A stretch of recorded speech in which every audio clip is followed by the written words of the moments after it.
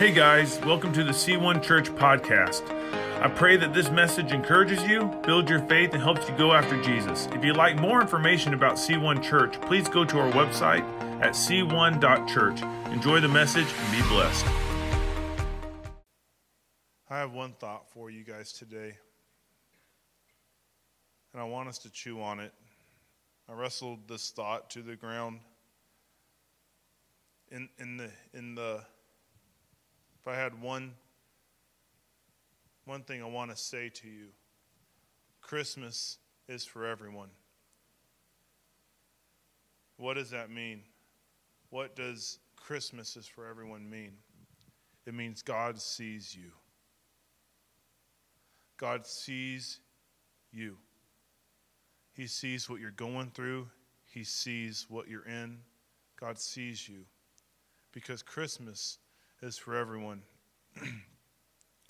There's something to be said about the first people that Jesus chose to be revealed to and get worshiped by the very day he was born. The shepherds. Traditionally, historically, shepherds were social outcasts. They were on the lowest of the trades, like when you're talking about masons, carpenters, all that. Biblically, carpenters actually included masonry and everything. It was just a trade. And shepherds were the lowest trade. They were frowned upon by society. They were social outcasts to their society in the first century. And yet God, in his infinite wisdom, chose to open heaven over a Judean hillside and declare the majesty of God to a group of social outcasts. All of the glory, the Bible says that Jesus is all of God wrapped up in bodily form. All the glory of God was in Christ. And yet, he did not declare himself to a palace. He didn't declare himself to the most powerful man on earth, saying, "Step aside, I'm here." He didn't declare himself to Caesar Augustus. He didn't declare himself to Herod. He didn't declare himself to the mayors of Bethlehem or Jerusalem. He didn't declare himself to anyone prominent. He declared himself to social outcasts. He opened heaven to social outcasts, and they got to see the vast hordes of angels.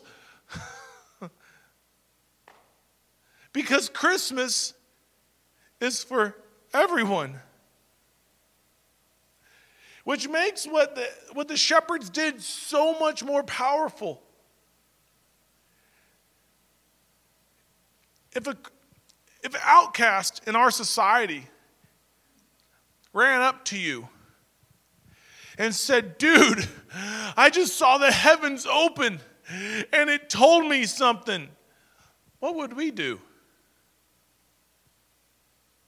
We would tell them, "Go back to the birds that you feed in the park. You're crazy." And yet God chose the most unlikely people to first declare his message. Because Christmas is for everyone. The very outcast, the very person that the society writes off, God sees. God sees.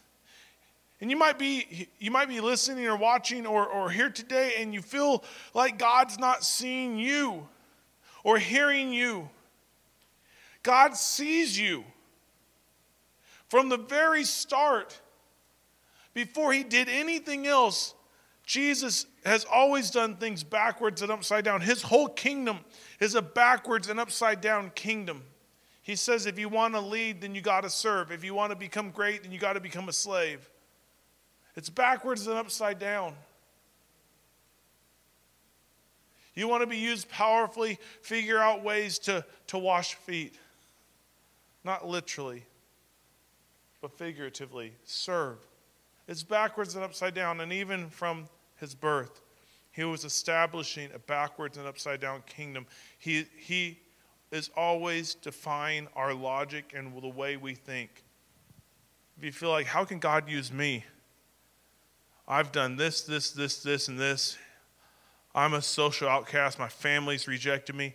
I think you're a perfect candidate for God's glory to be revealed in. I think that you're a perfect candidate for God to use because he makes a habit of using backwards and upside down.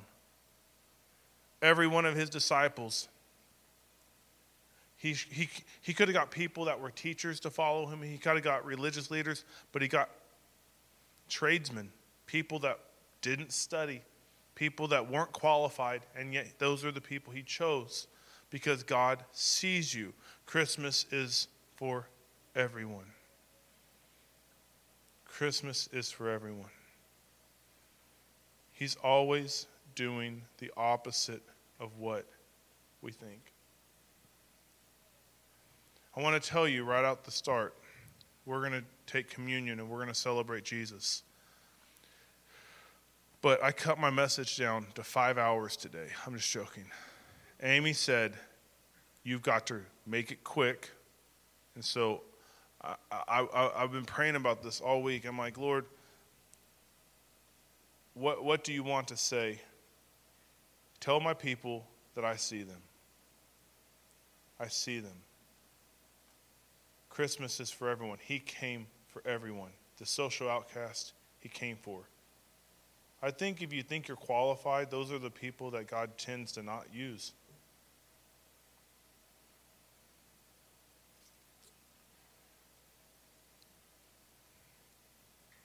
God announces his birth of his son by erupting heaven into our physical realm.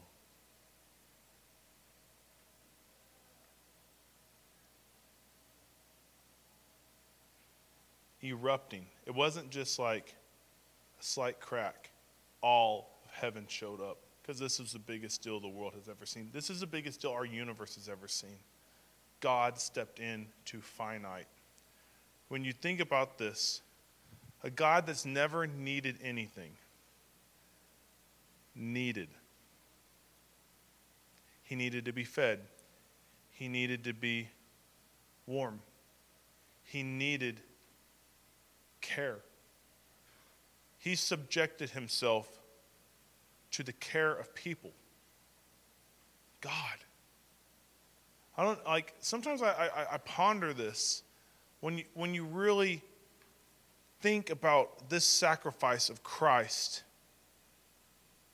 and you think about the nitty-gritty of it. His butt had to be wiped. God!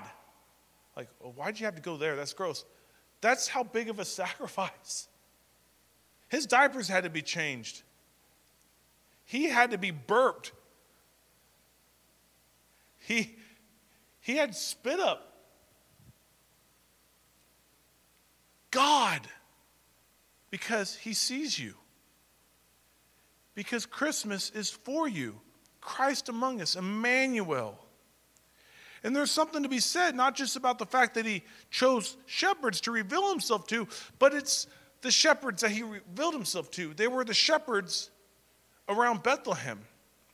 There's a tower that was around Bethlehem that the shepherds kind of like, that was their region that they raised the sheep. But it wasn't just any sheep that these shepherds were guarding. These shepherds were guarding the very sheep that were used in the temple for sacrifice.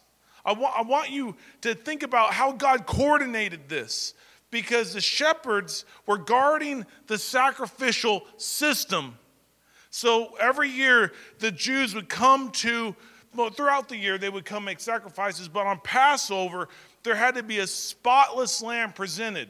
And what they would normally, you could bring your own, but what would happen is the priest would inspect your lamb and they would be like, oh, there's a blemish here, but we have these lambs available for you to buy. So they would sell lambs at the temple, and these shepherds were guarding the lambs that they sold, and they were all spotless, without blemish. And then they would be used in the temple sacrifices to remove sin.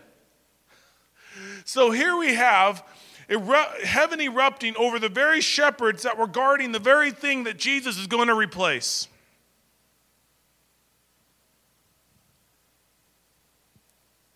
Only God can coordinate that. They guarded the sacrificial sheep, but when they encountered the Lamb of God, they worshiped. Do you see the difference? They guarded religion. And that's the thing with religion. If you feel the need to guard your belief system, you're probably being legalistic. If you feel the need to, like, oh, we need to do this, we've always done that, that's legalism.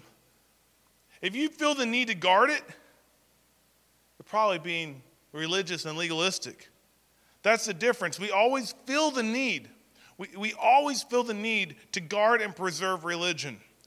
But when we encounter Emmanuel, God with us, we don't need to guard, we just need to worship. That's the significance of Christmas. We don't have to guard this anymore. We don't have to defend this anymore. We can just come to God, Emmanuel, God with us, and worship. We can have pure, unhindered relationship because of the Lamb of God. That's the point. Jesus didn't come to give us religion. He didn't come for us to do a good job. He didn't come for our best efforts. He came for you because he sees you, because Christmas is for everyone. He came for the outcast who society wrote off. He came for the people whose families rejected them. He came for the people who have been abandoned and broken, who the world has treated and cast out, maybe even the church, we're not perfect, has mistreated. He came. He came for the regal. That's the power. The shepherds were the first, but guess who came about 12 days later? These royal magi, the regal, came to worship because Christmas is for everyone. He came for the regal and the royal. He came for you and me. So what we're going to do in honor of him coming, because it wasn't just him coming and stepping into earth and just to show up and, hey, this is cool. Let's see how my creation lives. That's not it. He came because we can't get to God.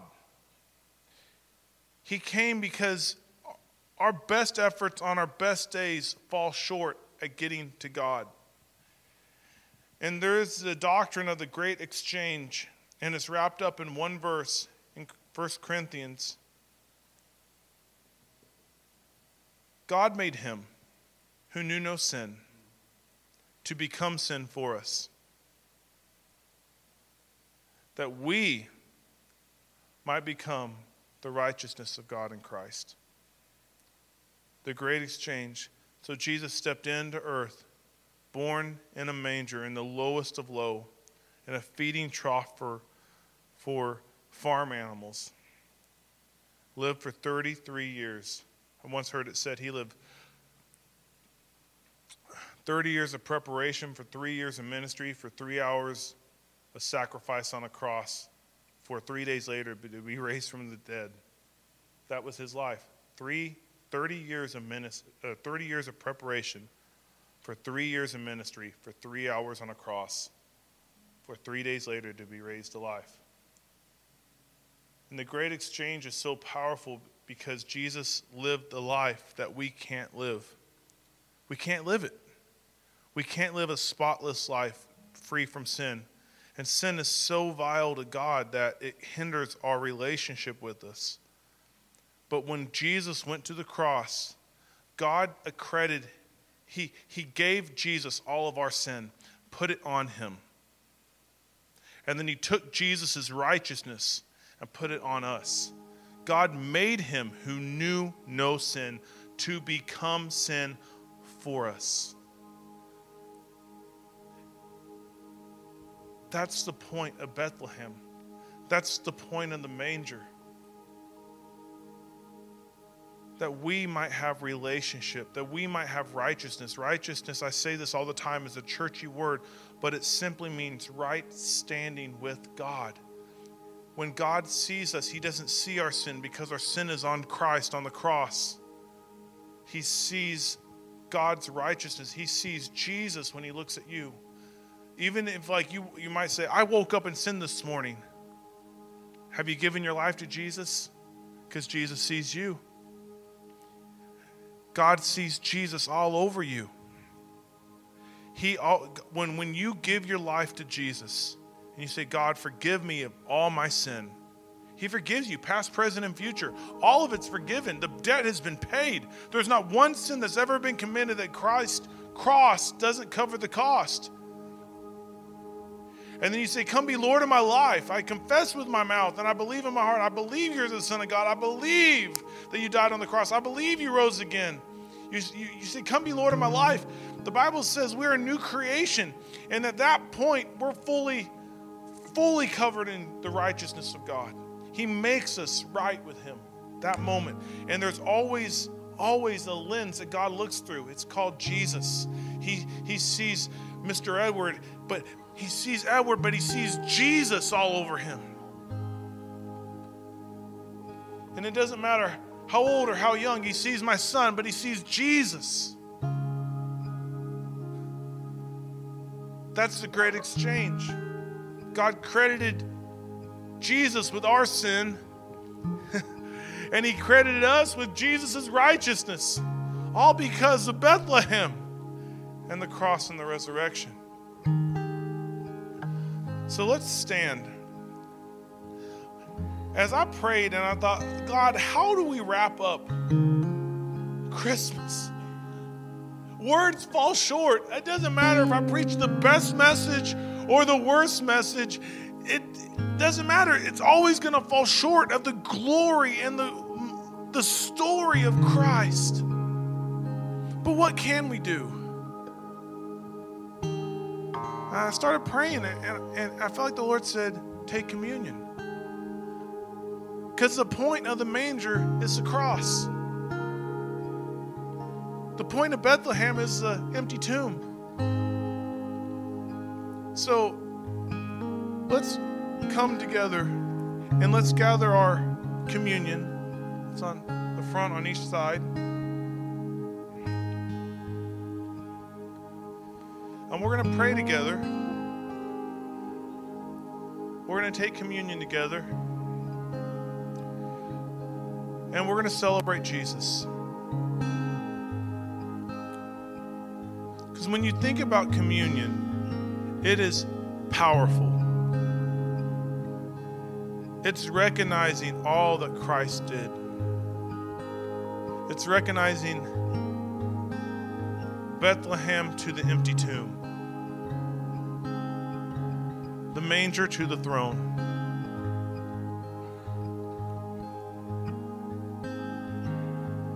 So let's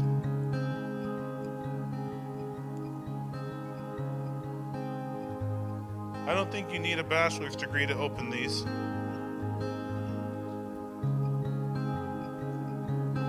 You might need a high school diploma though.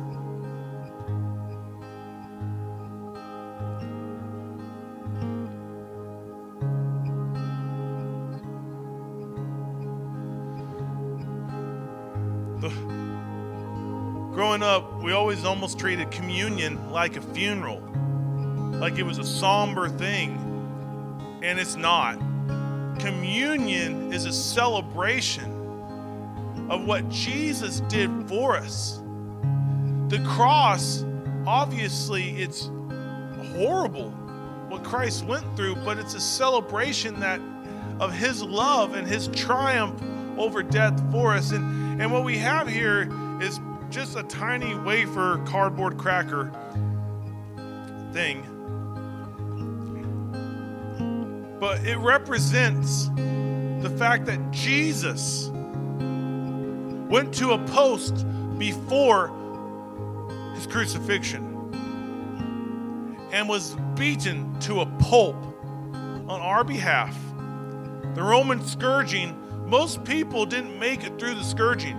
They would die as they were beaten, because they went through a myriad of different things. They would beat them with poles and rods, and then they would work their way up.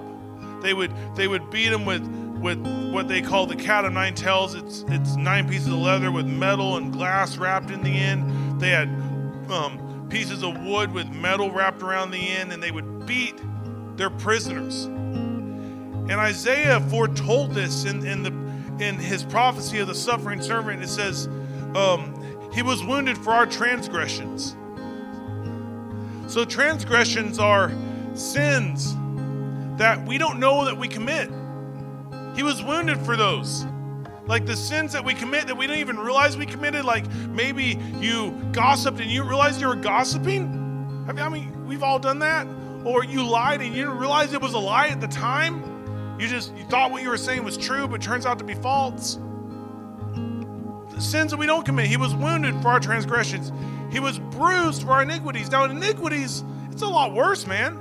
Iniquities are the sins that we know we commit. Like you got tempted and you succumbed to your temptation and you fell into sin and you willingly, knowing it was a sin, committed sin.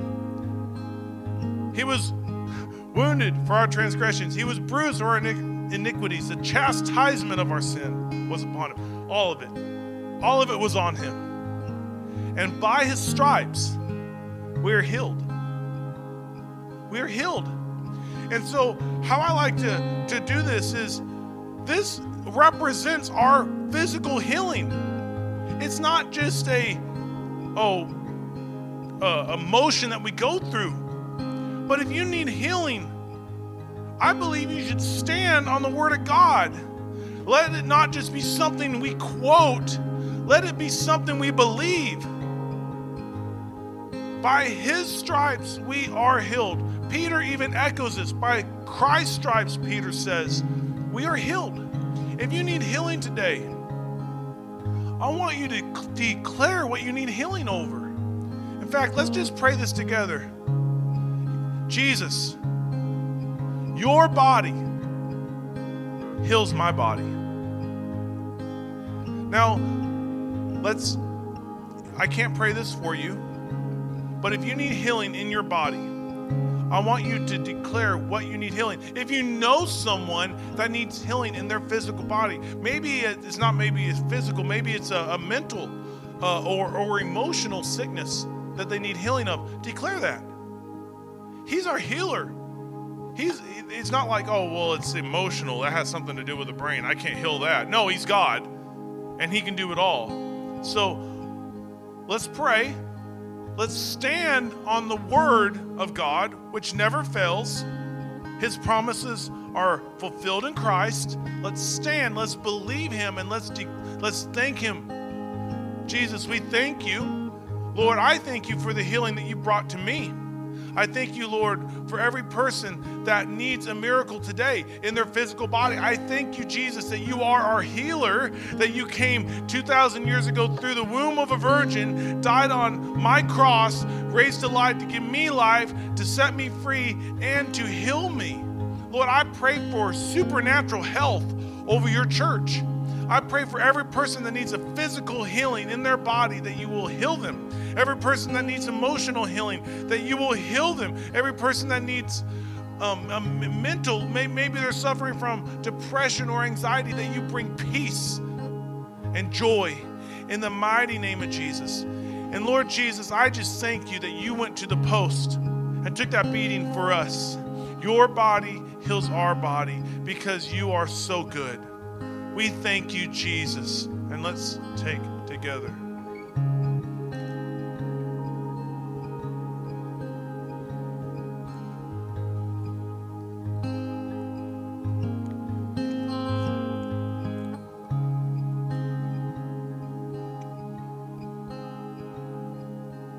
Now, that's good. This is a cool thing. God just gets better, right? If giving us divine health and healing our physical bodies wasn't enough, the blood of Jesus The Bible says there is no removal of sin without the shedding of blood. The blood of Jesus sets us free. Let's say that together. The blood of Jesus sets me free. So say it again. The blood of Jesus sets me free. What does it set us free from? It sets us free from the power of sin, death, and the grave. It sets us free from guilt and shame. It sets us free from the power of the enemy over our lives. It sets us free from fear. It sets us free from anxiety. It sets us free. The blood of Jesus sets us free. And what does the Bible say about freedom? Whom the Son sets free is free indeed. It removes all sin and its hold over our life. Only God can take something red and make us white. He washes us in the blood of Jesus and makes us white as snow. Next time you guys have red food coloring, drop that on a white t-shirt and see if it makes it white. It doesn't. But the blood of Jesus, what we call justification, it makes us pure and holy before God. He makes us as righteous as if we never sinned. I once heard justification defined as just as if I never sinned. That is so true, but it's so much deeper. It's not just as if you never sinned. He fully forgives you, and He fully gives you right standing with God, fully makes you righteous. He fully gives you power of attorney. Ask anything in His name. It fully makes you a son or a daughter of God, the blood of Jesus. When we accept Jesus as our Lord and Savior, we are part of the family. That's the point of the manger. So let's pray together. Jesus, we thank you that your blood has set us free. It has made us friends with you. It has made us children. We thank you, Jesus. Now let's partake.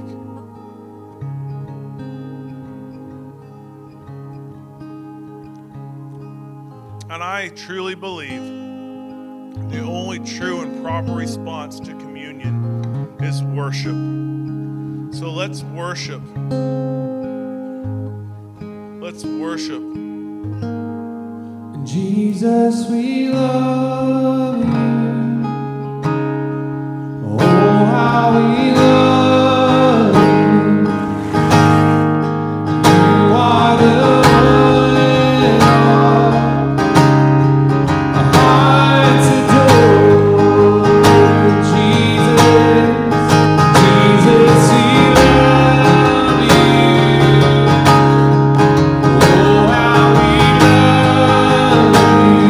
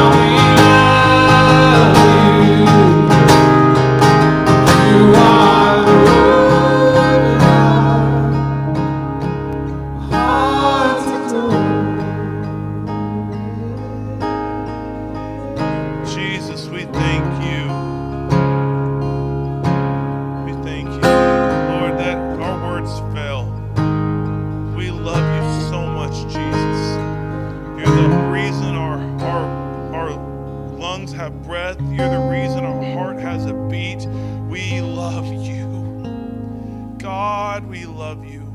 I pray for your church, Lord, that as we wrap up this year, Lord, that we finish strong, that we celebrate you well, and Lord, that we launch into next year seeing you revitalize this American church, seeing revival sweep through this land.